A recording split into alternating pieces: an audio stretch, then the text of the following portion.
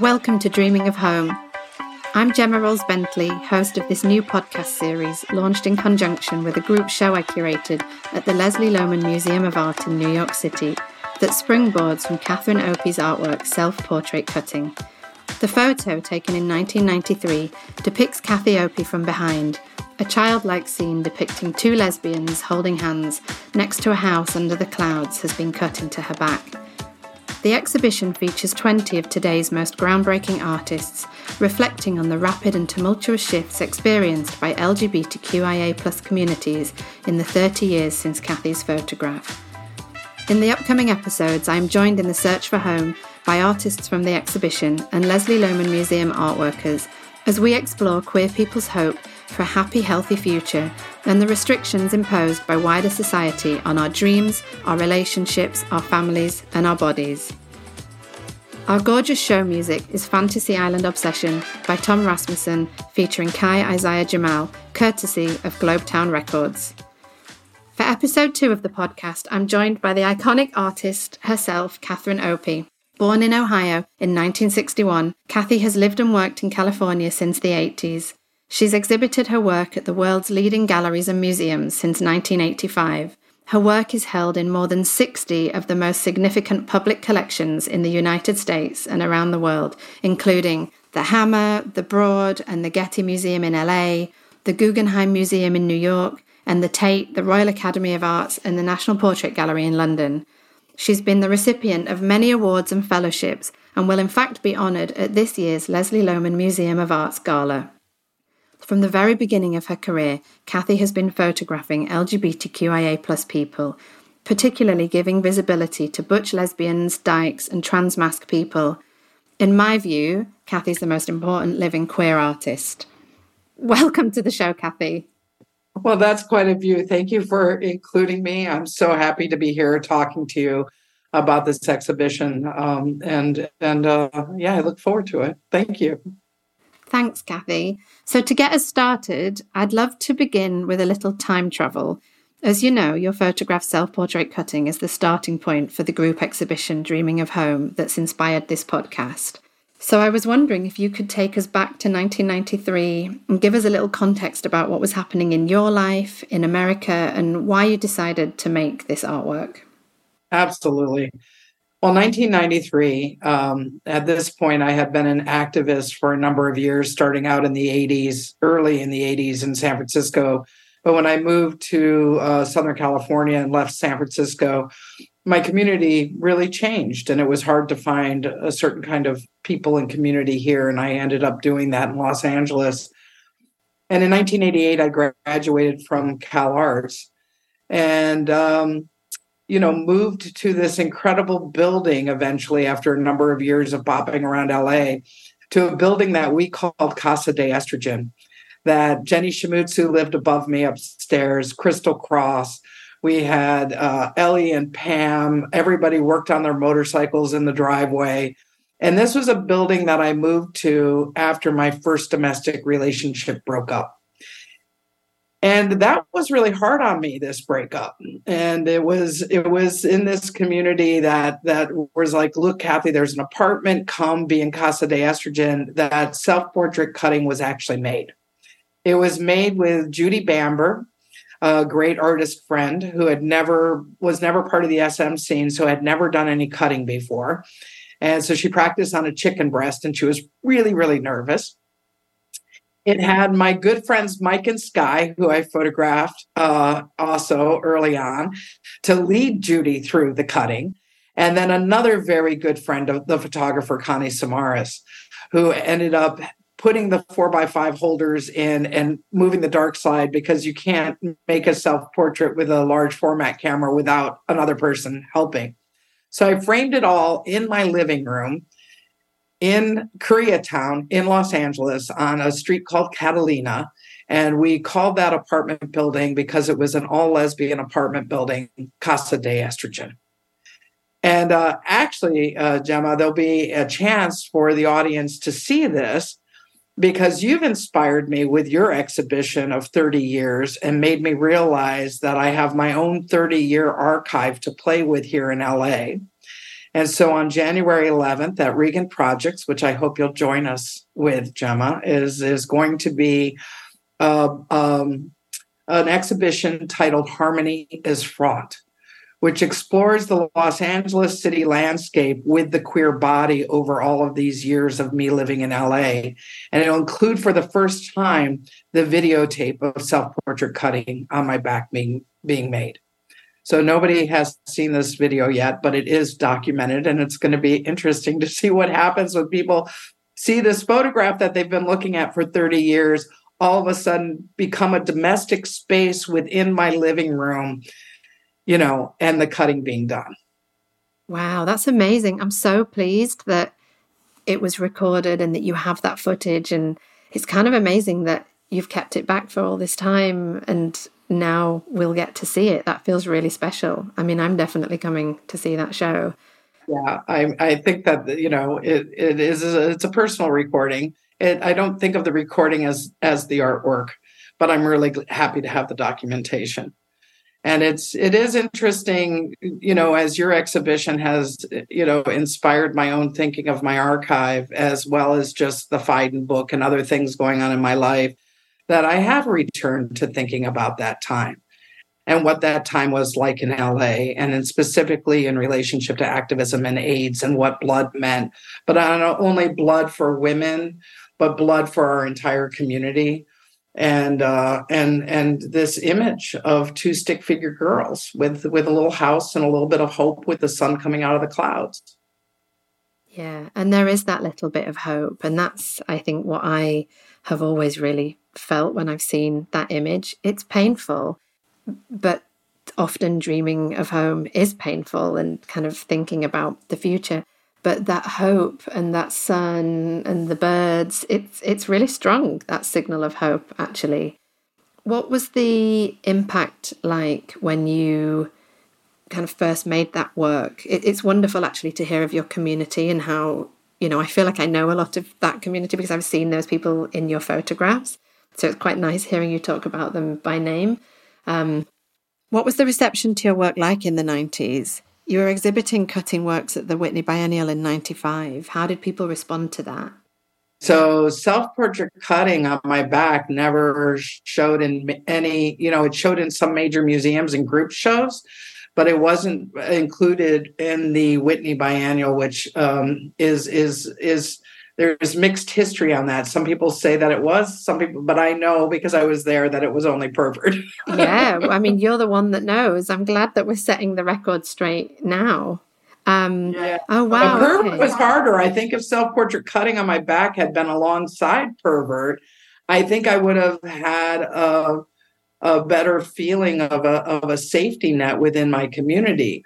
But putting pervert out first, where the first place it ever was exhibited or shown publicly was the 1995 Whitney Biennial, I think that was much more difficult for me than self-portrait cutting on my back. I think of self-portrait cutting on my back as a true image of my longing, where pervert is a much more politically aimed and charged image. Yes, and so they're both political. They're both political. Pervert, you have carved the word pervert into your chest. We see you from the front, but you're wearing a GIMP mask. You have the needles down your arm, but you've got this, it's the same composition, the same Holbein-esque fabric in the background. And actually there's a third in the trio as well, isn't there? Self-portrait nursing that you made in 2004, which is, again, kind of the next chapter in many ways, that shows, you nursing your beautiful baby, but still we see the scar of pervert on your chest. Yeah, because the Madonna and Child, in terms of what we know in art and what we know in terms of representation, is this utterly innocent idea, and the queers are always presented as perverts, as the language that I carved on my own chest. So, like the contradiction of me, photographing myself with my child nursing, it's so steeped within the history of art in terms of representation. But where is the queer body in that history is really constantly what I was always working very hard on What is representation? What does it do for our community? What does it do not only for our own community, but also for viewers outside of our community? How do we come upon these images? What do these images do for us? Yeah, absolutely. I remember really clearly seeing an exhibition of your Girlfriend series at Stephen Friedman in London. And I had just recently moved to London. I'd just come out a couple of years before. I was really, really still not feeling okay or at peace with my identity. And walking into, a really well-established commercial gallery in Mayfair and seeing pictures of people that looked like my people on the walls was just such a endorsement, and it kind of gave me permission. I felt identification. It was a really formative experience for me in my kind of early queer years, and I really, really remember that. And I've heard other people talk about your work having similar impact on them as well. I mean, that's the beautiful thing about being an artist that is actually included and exhibited is that I do get to use my voice, and I try to use my voice in very, very specific ways. And as you know, the work traverses through not only queer work, but through landscape, through cities, through everything in terms of looking at the specificity of identity. So that within the whole kind of realm of, I'm 62, so I've been making work for a very long time now, but to be able to be included for people that like your experience, that they can go in and say, oh, I see myself here. And I've had so many students over the years say that to me. It's just like, thank you, because your work allowed me to think about making my own work and giving that space. And I think that that's a lot of what you're doing with this exhibition, is talking about that history of what making space means for us as queers. Yeah, that's definitely what I'm trying to do. And just really thinking about this idea of home as quite a broad concept. In your photograph, we see that stick figure of home as if a child might have drawn it, a house and two people holding hands. But, many of the artists that are included in the Leslie Lohman exhibition, home for them is about feeling comfortable in your own body. It's about finding your chosen family and your people. It's about having safety outside as a trans person. It's about spirituality, parenting, migration. There's so many different themes to touch on. And I wanted to also think about this 30-year period and what has changed. And, I wondered what you thought about that, thinking about this exhibition, but also just other kind of artists, and particularly younger artists who are making work now and to sharing about their experiences as queer and trans people. Yeah, I think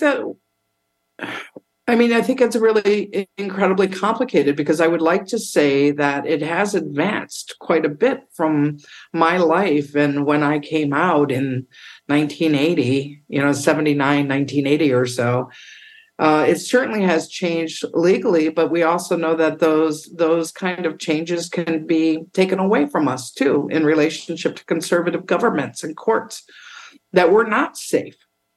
That even though we think of home as potentially a safe place, I think for many people, home wasn't a safe place. And so the complicated nature of that in the younger artists that I see within the exhibition is the relationship of abstraction that is happening within their work, to begin to describe also the morphing and the relationship of okay, well, where are we to say that a documentary practice is the best way of creating representations, especially what photography has done in terms of visibility. But I really, really appreciate, just thinking about Christina Quarles and the morphing of the body. You're referring to Christina Quarles' painting Tilt Shift that she made in 2020 that's in Dreaming of Home. There's a group of figures. They kind of merge into each other in this abstract style that you're talking about. There's references to the domestic. There's a gingham tablecloth or bedspread there. It's a beautiful painting. and that morphing is also aligned with like queerness and trans and all of that is also embedded within the work in your exhibition. And I find that really important to think about those nuances between generations, that people do want to feel safe in home. They want to think that they can make home. Or if they don't want to make home and they reject that they also have the possibility of doing that. What is our relationship to true freedom? And we always talk about this idea of democracy and freedom, but certainly I have legal rights for marriage at this point, and I'm happy for those because of the fact of what I've saw my friends suffer through, who partners who were dying of AIDS weren't not being allowed near their hospital beds in their last moments because they weren't family. Money being taken from them, established couples that had been together 20 years and then they lose their partner. The family comes in and wipes out the other partner's bank account because it's theirs, unless they had a way of creating wills. So all of this was so intense for me through the AIDS epidemic, in which I lost a good portion of my gay male community and nursed a good portion of them and was bedside. And I think that's also what the stick figure girls mean as well. Not only the loss of my own domestic relationship, but the loss of family and what is family and how do we constitute the notion of family out of a heteronormative experience. And I think all of that is embedded in a very intense way in that image for me. Yeah, absolutely. And I've read an interview with you before where you were speaking about kind of off the back of the HIV/AIDS crisis as well, like even feeling at some points a rejection from within the wider queer community. And well, that's what Herbert was about. Yeah, exactly. And I think that's something we see now. We see tensions within the broader LGBTQIA plus community at a time when we really need to be coming together more than ever. Well, let me ask you this out there, because this is a podcast and it'll be like, okay, Republicans, queer Republicans who belong to Log Cabin Party, why? Why at this point are you affiliating yourself with a known political enemy of our people? It's like insanity sometimes for me. Why? And so you keep poking at the why by making work. You poke at the why by making work through it. And to keep asking those questions and to posing them through the work, and almost just kind of reflecting on those tensions. I think aren't there so many examples of internalized homophobia as well, and those struggles. I mean, we see it in Italy as well at the moment, where mothers are being taken off their children's birth certificates, and it's really scary times, I think, for a lot of people. Yeah, and then what does it mean for my queer body to look at the Vatican and have that in Italy as this is happening, where I'm talking about walls, windows, and blood in relationship to another notion of Holy Trinity. So there is that's what I love about being an artist, is there is always this moment in which you can pivot and create these bodies of work that'll have these larger conversations that are not just about, my own personal queer body, but that it is my body with all the other bodies. And where is the equality in relationship to that? Let's really talk about that for a moment. And so using very intense structures like the Vatican and what that means now, and being able to distill it down to these very simplistic moments of blood within the art, windows and walls, is another way of poking through the relationship of these bureaucracies. So that's your new exhibition that you've just opened at Thomas Dane Gallery in Naples, Walls, Windows and Blood, that you're referring to there. And yeah, like you said, you're kind of really analysing these structures of power and control, and you're picking apart the impacts of Catholicism, colonialism, But I found the blood part of that show really interesting because you're photographing the blood in the paintings, the tapestries, and of course it just took me right back to self-portrait cutting and to that blood play that you were bringing in there. That self-referential element of the show I found super interesting. It's a very important part of it because one of the things that I've been saying in interviews, because I've had numerous interviews since the opening of this exhibition, is why are there trigger warnings with my artwork when it's an innocent child drawing on my body, but yet they don't have to have trigger warnings through the Vatican and seeing the incredible violence and history of Christianity? Like, why is that okay, but my body and my expression is not okay? Like that's some hypocrisy there, you know? So that really bothers me.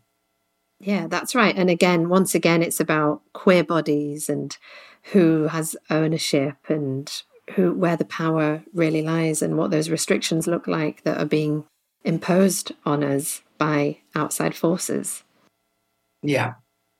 Yeah, and I think there's a lot of the artists in the exhibition in New York who are kind of really looking at that as well, whether it's through photography, sculpture, video game, like people are really kind of using all these different mediums to think about home and their body within it and the kind of different contexts. I think that connection with the body, obviously that with your artwork being a starting point for the show, that was already a really strong concept for the show, but it's something that I think every single artist in the show has also brought in, but in quite different formats, actually. Well, I think you're specifically really looking at that also, not only just as a curator in terms of writing a book and really tracking the history of queer work, but in relationship to your own personal life. And that's often where it all begins, is our own personal life and our own questions about how we're looked at through society, then allows us to find work that helps us express our own personal desires. That's why it's so important for work to be continually made in exploring these issues. Yeah, and it's giving something to people in different ways, different points for people to make connections.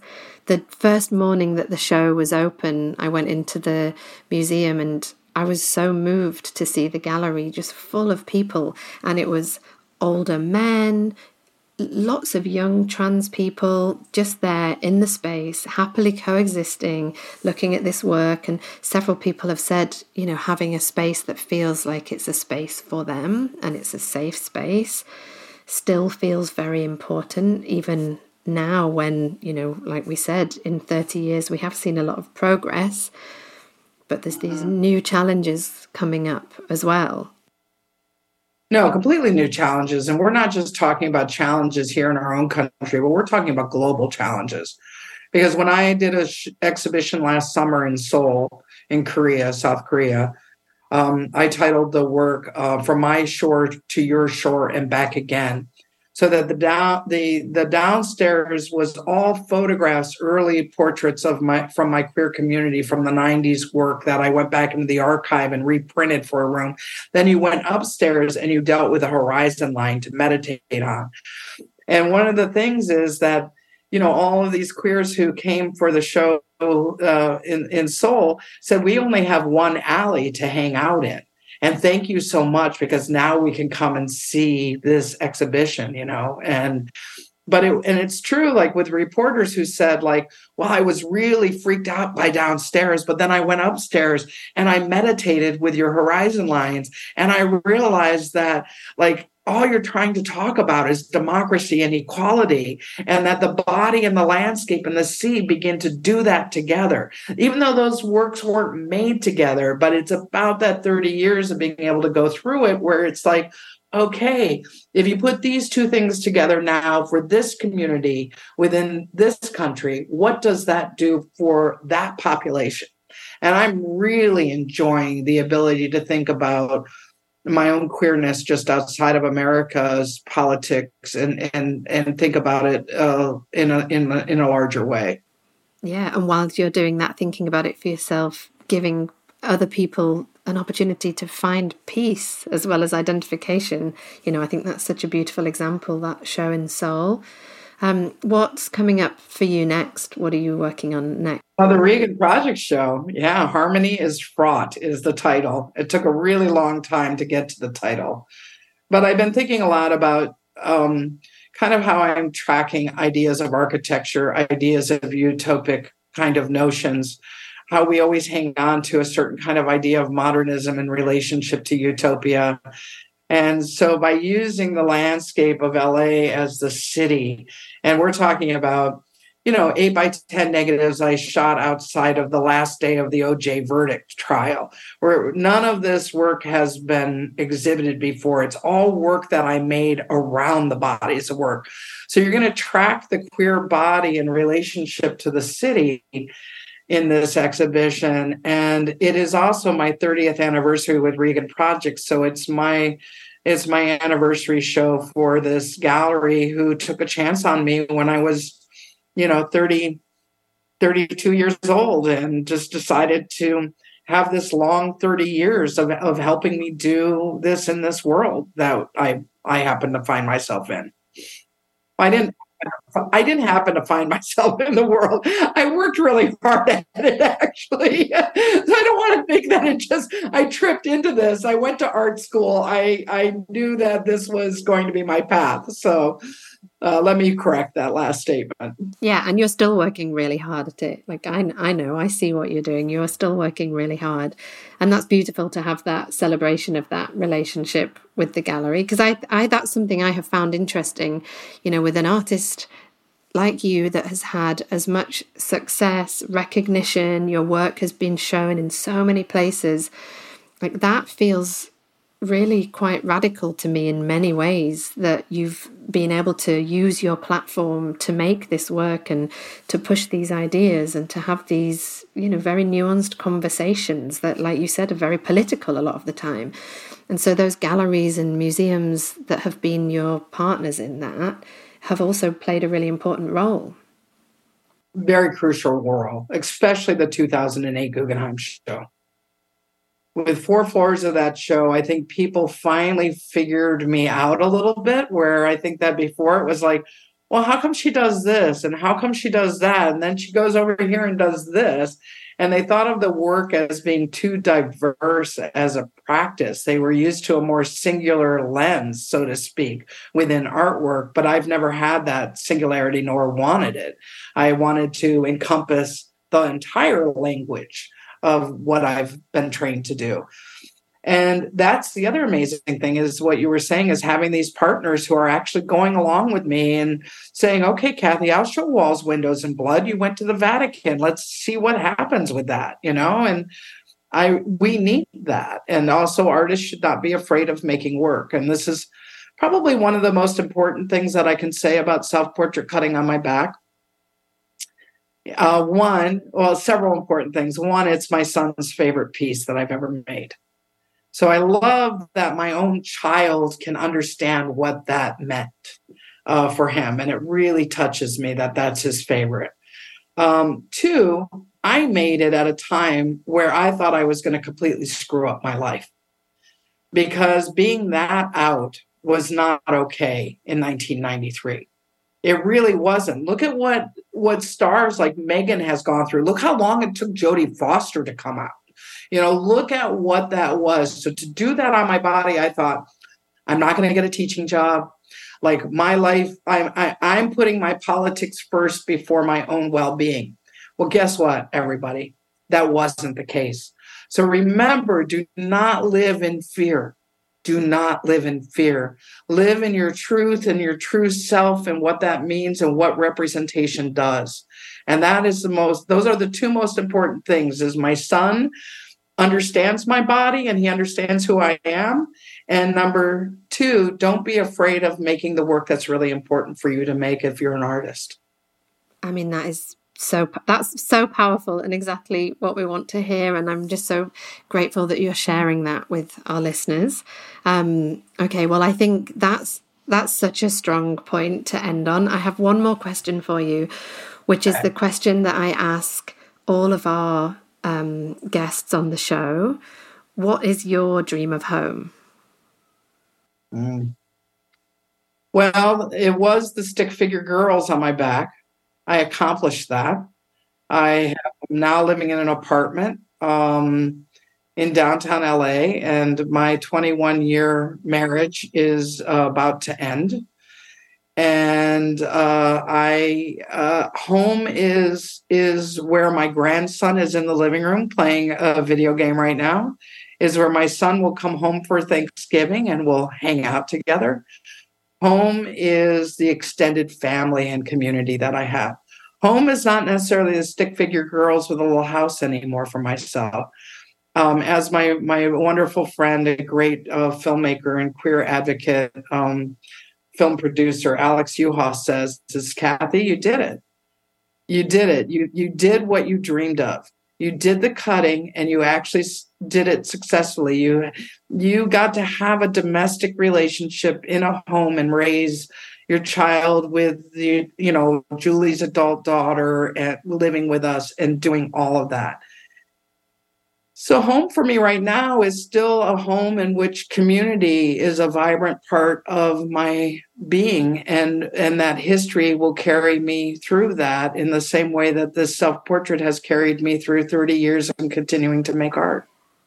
And it's wonderful that you continue to connect with so many people. And, I feel very grateful to be part of that community as well. You give so much to so many people. Thank you so much for being on this podcast with me today. And thank you for being in the exhibition and for your support of the show, speaking to me about all the artists before we, put the show together. It's been, just really wonderful to collaborate with you. And for me, a real dream come true to work on this show and to reflect on an artwork that's been so important to me in my life as well. So thank you, Kathy. Well, I want to thank you for all of your scholarly work and the importance of curators to us as artists. So keep up the great work. I know you're going to keep digging deep, and we're going to see amazing things from you. And I can't wait for your book, and congratulations on that. That's very monumental. Thank you so much, Kathy. This episode is brought to you by the Leslie Lohman Museum of Art. Dreaming of Home is on view September 7th till January 7th, 2024. Learn more about the show at leslielohman.org. Join us for the next episode in this series, where we ask, where can we feel at home? In our skin, in each other's embrace, amongst our chosen families? Where are our queer and trans bodies safe, housed and free to be themselves? I'm Gemma Rolls-Bentley, and this is Dreaming of Home.